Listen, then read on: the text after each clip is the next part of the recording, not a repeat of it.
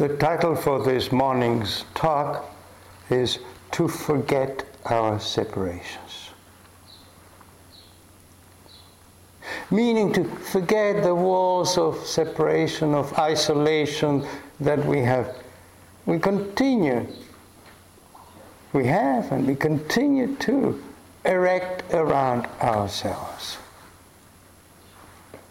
Walls that parcel out the world into my cubicle or my territory and yours. And the rest of the world. Always separated. For the benefit of those of you who were here in the previous talks, let me put this talk in context of the whole series. Friday and Saturday, I enlarged in the first 3 lines of a poem by Zen master Dogen, which go like this. To study the Buddha way is to study the self. To study the self is to forget the self. To forget the self is to become enlightened by all things.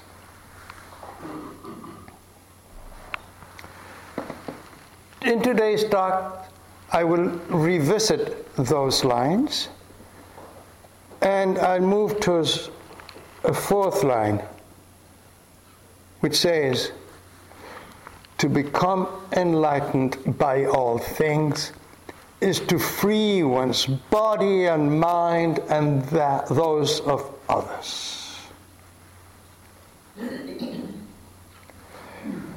Because, you see, as we forget the self, we do away with separations. And this dropping of separation spreads both within ourselves, separations from parts of ourselves, and outside ourselves.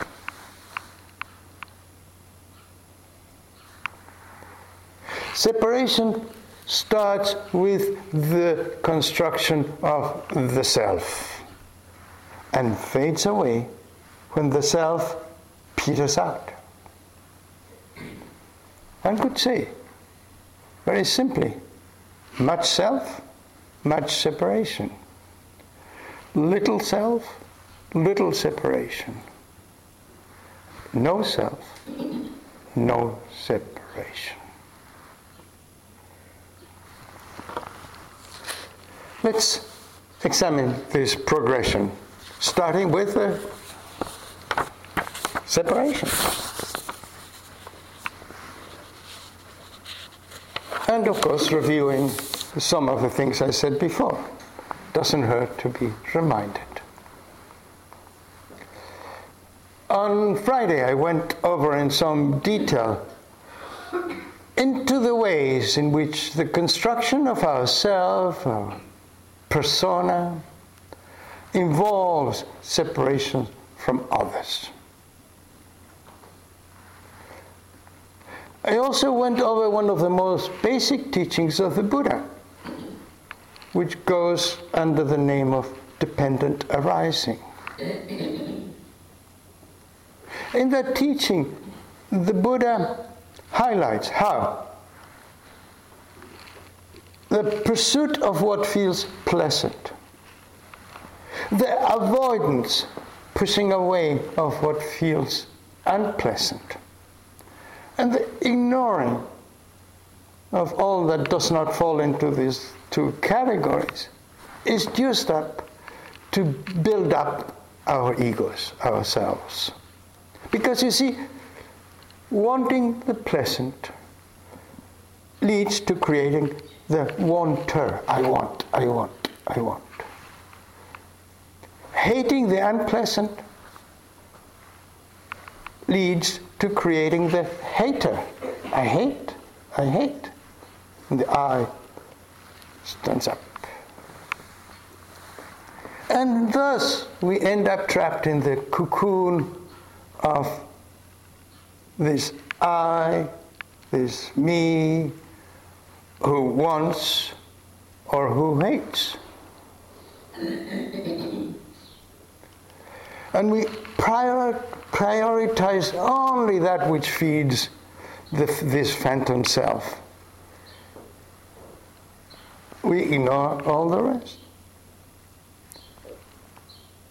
And we end up disconnected, alienated from the rich medley of what is real, both in our inner and in our outer life.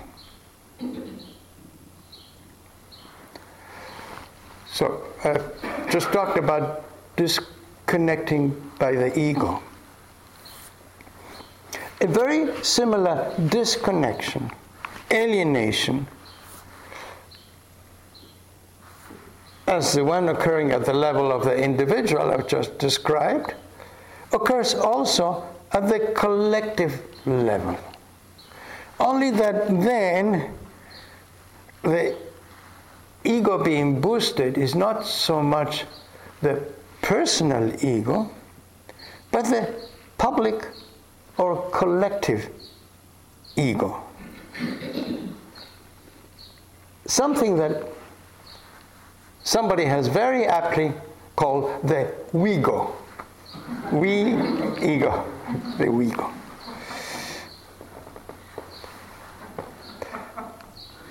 Say a political party, an ethnic group, a country's elite, whatever, a religious set, whatever group, decides to shore up its identity, its image, its we-go. The bluntest, most expedient way of doing that is the pursuit of something the group may want to have, or some enemy the group may decide to hate. Take, for instance, citizens of a country. I could name a number, who might decide, or be persuaded to, rather, by politicians, of course, to move on with the army, to occupy land claimed by others. Or, again, in another instance, referring to hate, groups of individuals may be lured into hating the immigrants that come from a different country or ethnicity. It's done constantly, over and over again. Because through such wants and through thus such dislike, the collective ego, the we-ego, gets a boost. And of course, so do the politicians exploiting this tendency. As the saying goes, and it's a very wise saying, it's a very old saying, divide and rule, or divide and conquer. What a way to run a world.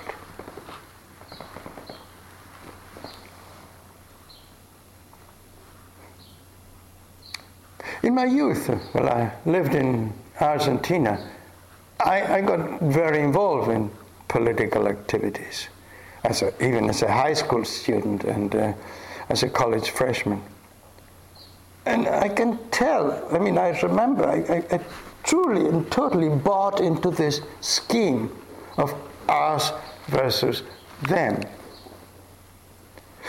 It's true, I grant myself the wisdom of choosing sides, well, reasonably. But still, in the end, what mattered for me was which side won, namely that my side won and not lost. That particular battle. The problem lies with intention. was the struggle I was involved, or others are involved, primarily about reaching a wholesome outcome? Surely that was part of it, in my case. Or was it primarily about boosting up my personal ego or our collective ego? For me, often enough, what started like the former ended up like the latter.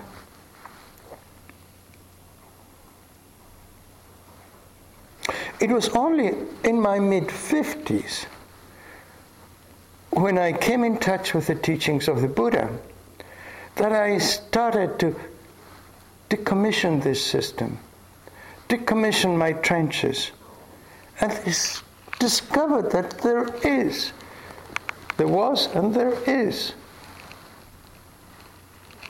another way to relate, to become intimate with life, which is a way of connectivity.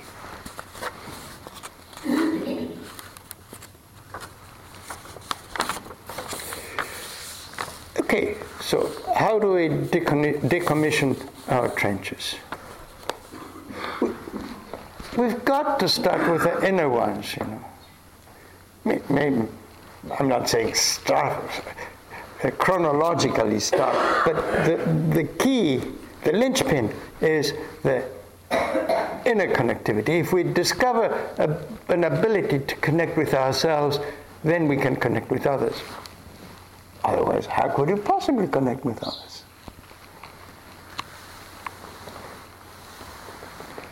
And for me, that developed in the solitude of retreats. In the 1980s that I started attending. There, for the first time, I realized I caught sight of the trenches I had barricaded myself behind. I saw through my own process of dependent arising and found ways, if not of totally dismantling them, at least to start dismantling them.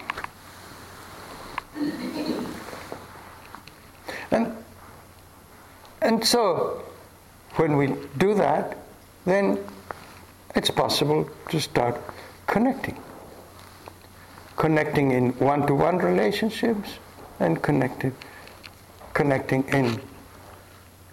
in the larger context.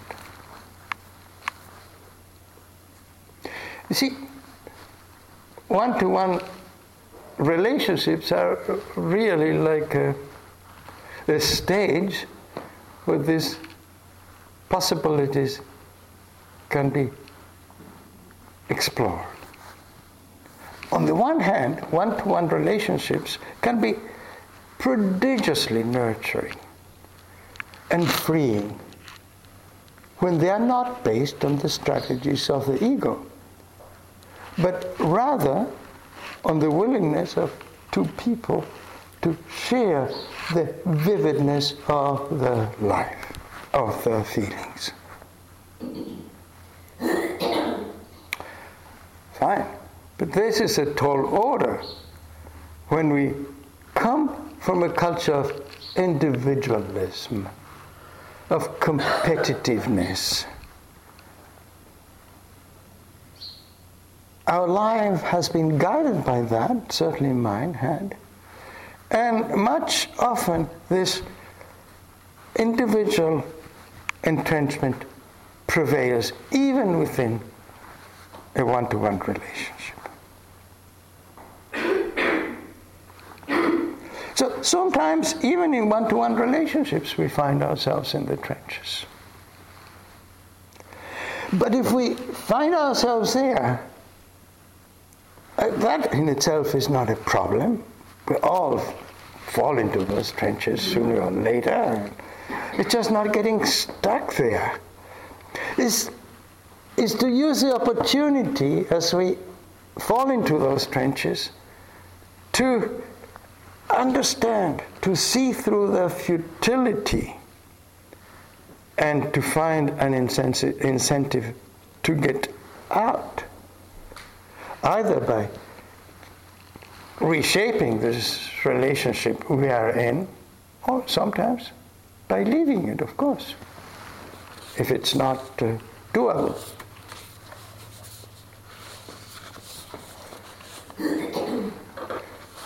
So, and sometimes, when we decide to terminate a relationship, there's still something else to pay attention to. Because are we just going to get caught up in the formalities of this? Legal, financial formalities of establishing this separation. Oh, I got this. I lost my whatever. I gained this, I lost that, and it becomes the whole issue. That's not the real issue. The real issue, if our motivation to terminate the relationship was an inner call for liberation, the real issue is to be free. To be free from, not just from the other person, but actually and primarily from the tyranny of our own ego.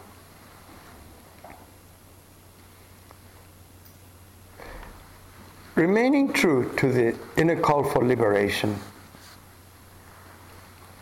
implies seeking a space in ourselves where connectivity with others is not just possible, but can thrive.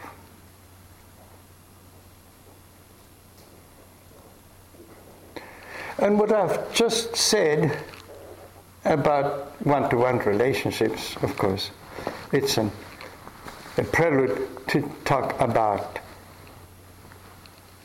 collective relationships, larger social relationships.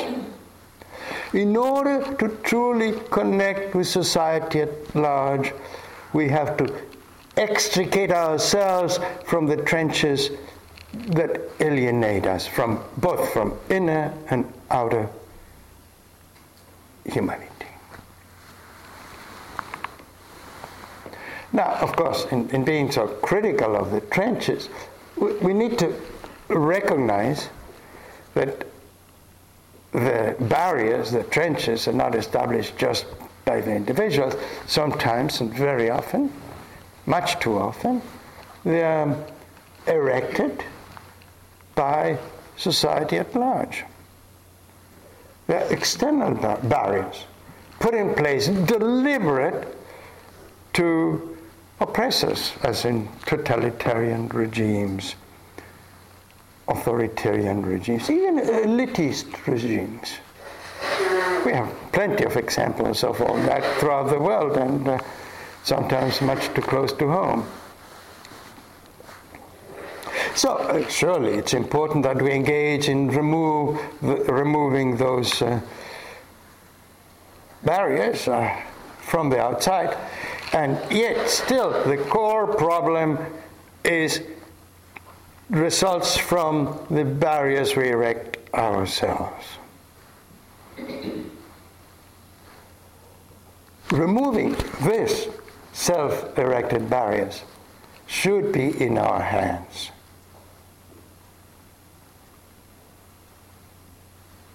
What we need is an opportunity to discover that we can do it. Yes, we can.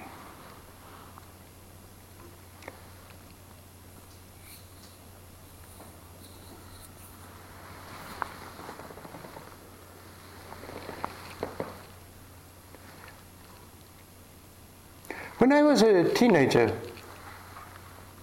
much of South America was in the grip of military dictatorships. Things have changed now, significantly.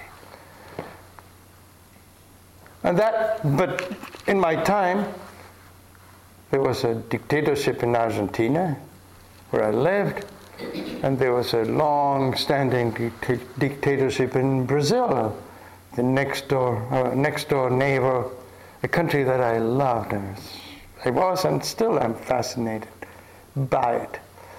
So at the time, as a teenager, I managed to take trips to Brazil. And I was amazed to discover something very peculiar. In the worst times of the dictatorship there was an incredible emergence of a cultural renaissance. You saw people interested in culture all over the place. And the two things were not coincidental, they were connected in some way. I remember going to a theater in some southern city in Brazil, and there was a line in the play that challenged authority in some funny, subtle way. You couldn't do anything obvious in a dictatorship. And a murmur emerged from the whole theater of approval. You know? They didn't even have to clap. They went, ah. I mean, wonderful. It was wonderful. So you see, although the external barriers were there, people had not bought into barricading themselves. To that extent, anyway.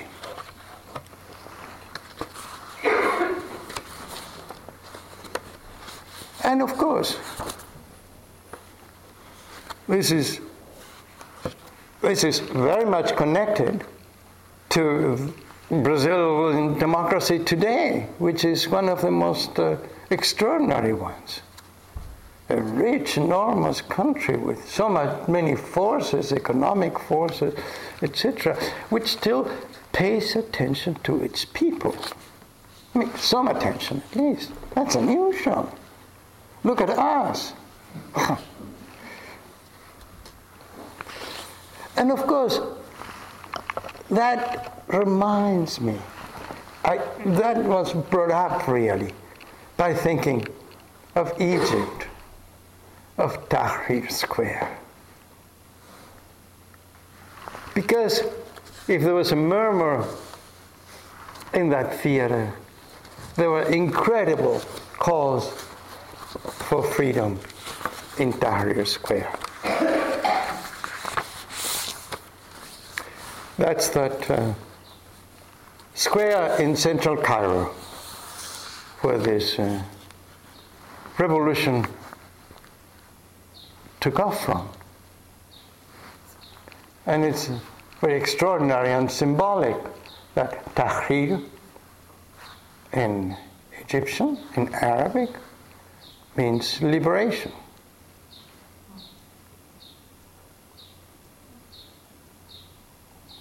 Egyptians from all walks of life gathered there in the hundreds of thousands, if not millions, maybe up to 1 million, I don't know, to demand the end of their oppressive regime. And that demand led to the dethroning of Hosni Mubarak and his cohorts. It's true that the final details of this political process haven't yet unfolded, and it's certain that the final outcome will please some and not others. But I'm not talking about outcomes, just as I wasn't talking before about outcomes of a divorce and who gets what. I'm talking about the inner liberation resulting from that.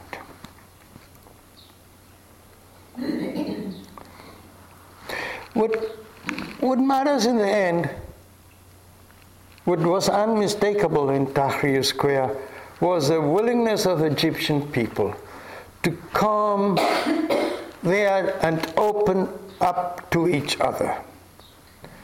The coming together to share the space of freedom. Nobody can take that away from them.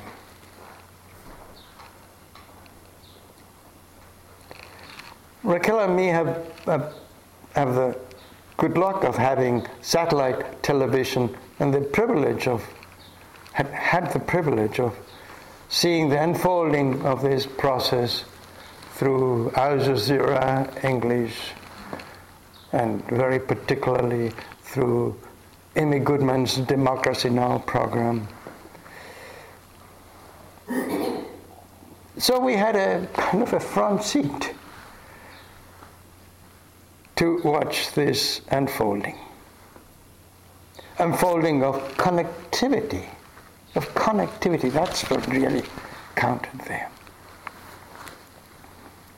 Let me share a segment of an interview that Sharif Abdel-Kouddoush, producer of Democracy Now!, did with Araf Soueif, a much respected Egyptian novelist.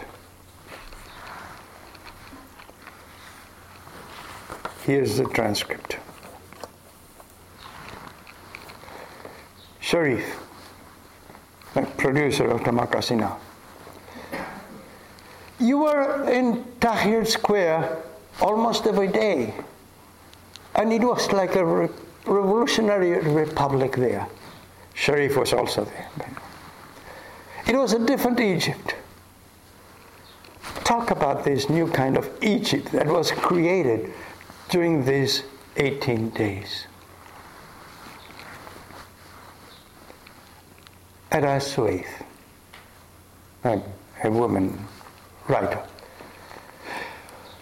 Well, I think that what happened, and this isn't just me, because at one point, you start thinking that maybe you're having visions, or you were, but everybody who talks about it talks in the same terms.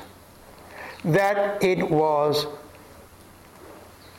that people were rediscovering themselves and each other. That's the key. I repeat. People were rediscovering themselves and each other. It was as though everybody had been locked in solitary, in a small little dark box, and told to be afraid of everything else, and sort of rattled from time to time. And you opened the box and stepped out and found that everything was great. There was light. There were other people.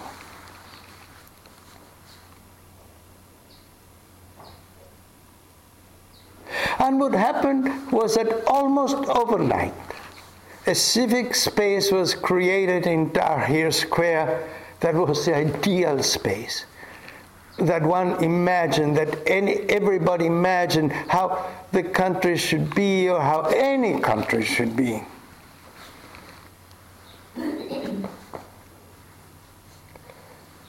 People were kind of really careful of each other. I think she means taking care of each other. That's what she means. People were very courteous. People were picking up rubbish. People were bringing things to offer. Very soon, you didn't go to Tahrir without something to offer. Well, it was cookies, whether it was your effort, whether it was water, whether it was medicines for field hospitals. In other words, everybody was finding the best in themselves and putting it forward. And that was just incredible. For me, this is also incredibly valuable as a testimony, not as an objective testimony. I'm not saying that everything was perfect there, but that a very wise person who was there with all her family, with all her friends, could feel that way and felt the need to share that feeling. That's a reality, not the externals. That's a reality. We lose track so much with our personal inner world and our collective inner world that such a testimony, we might dismiss it. Well, you know, there were these thugs there and people stealing here. This is how she experienced it. And it does have an effect.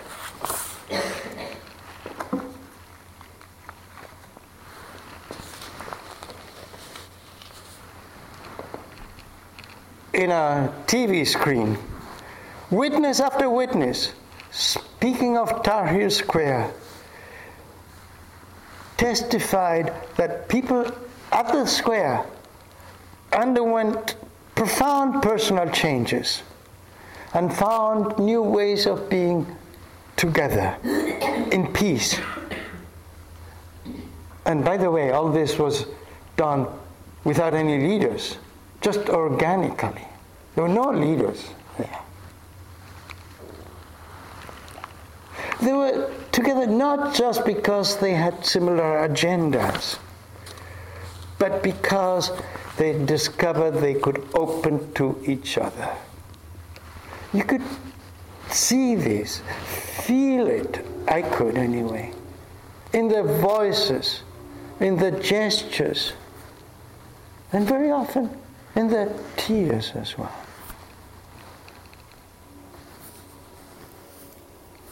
That they cared for each other as much as for themselves.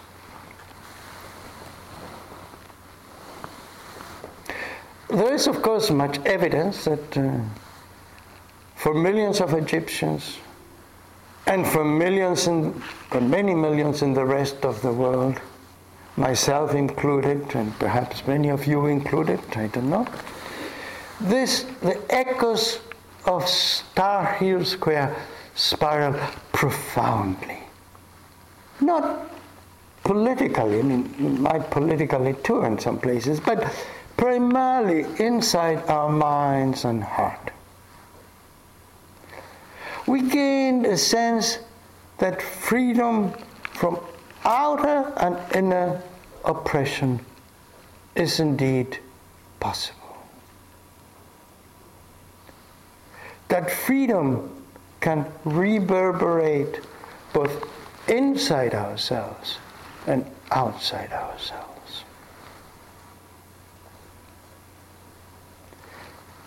When we let this sense resonate inside us, we discover our inner Tahrir Square. A Tahrir Square inside ourselves, a clearing, an open space in our inner life.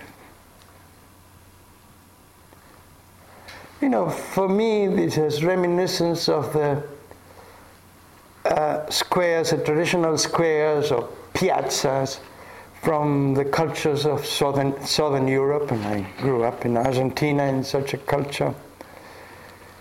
Because there's squares in every city where they are available to us to go there and connect with each other, meet with others, or simply sit there witnessing the flow of life, but feeling connected. That's a tiny little thing.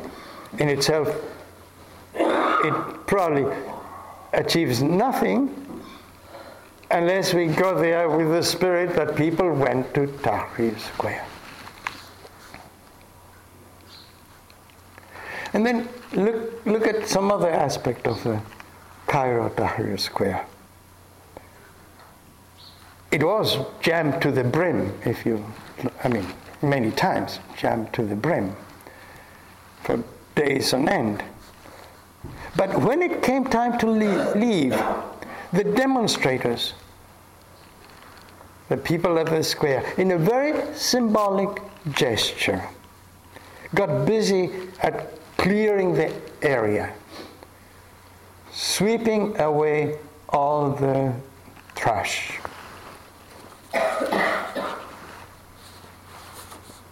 That's what we also need to do with our inner Tahrir Square.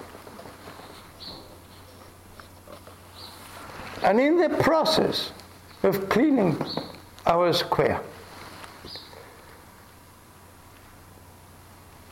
in the process of sweeping away the remnants of our ego and our we-go, we also need to sweep away all the fences that we have erected, all the unnecessary fences. And, maybe a fence or two that we still need, sure. But all the unnecessary fences we have erected in our inner life.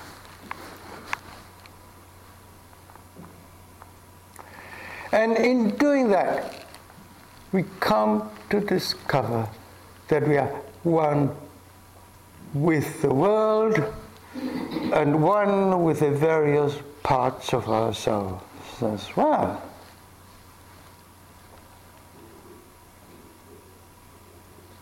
We even come to appreciate the vulnerability that this inevitably entails. Because we come to realize that vulnerability does not detract, but contribute, if properly understood, to the gift of connectivity. It's true, sometimes we do not feel ourselves ready to become vulnerable, to become exposed. And in such a case, it's quite appropriate to guard our privacy as we need it, until the readiness to open up emergencies. We simply acknowledge this need to protect ourselves, but we do not fuel, we do not feed protectionism.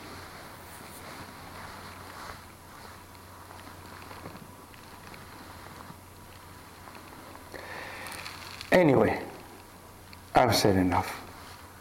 What counts is not my deluge of words, but your own experience. So let's just sit in this hall now, quietly, in this liberation square of our mind. Thank you for listening. To learn how you can support the teachers and Dharma Seed, please visit dharmaseed.org/donate.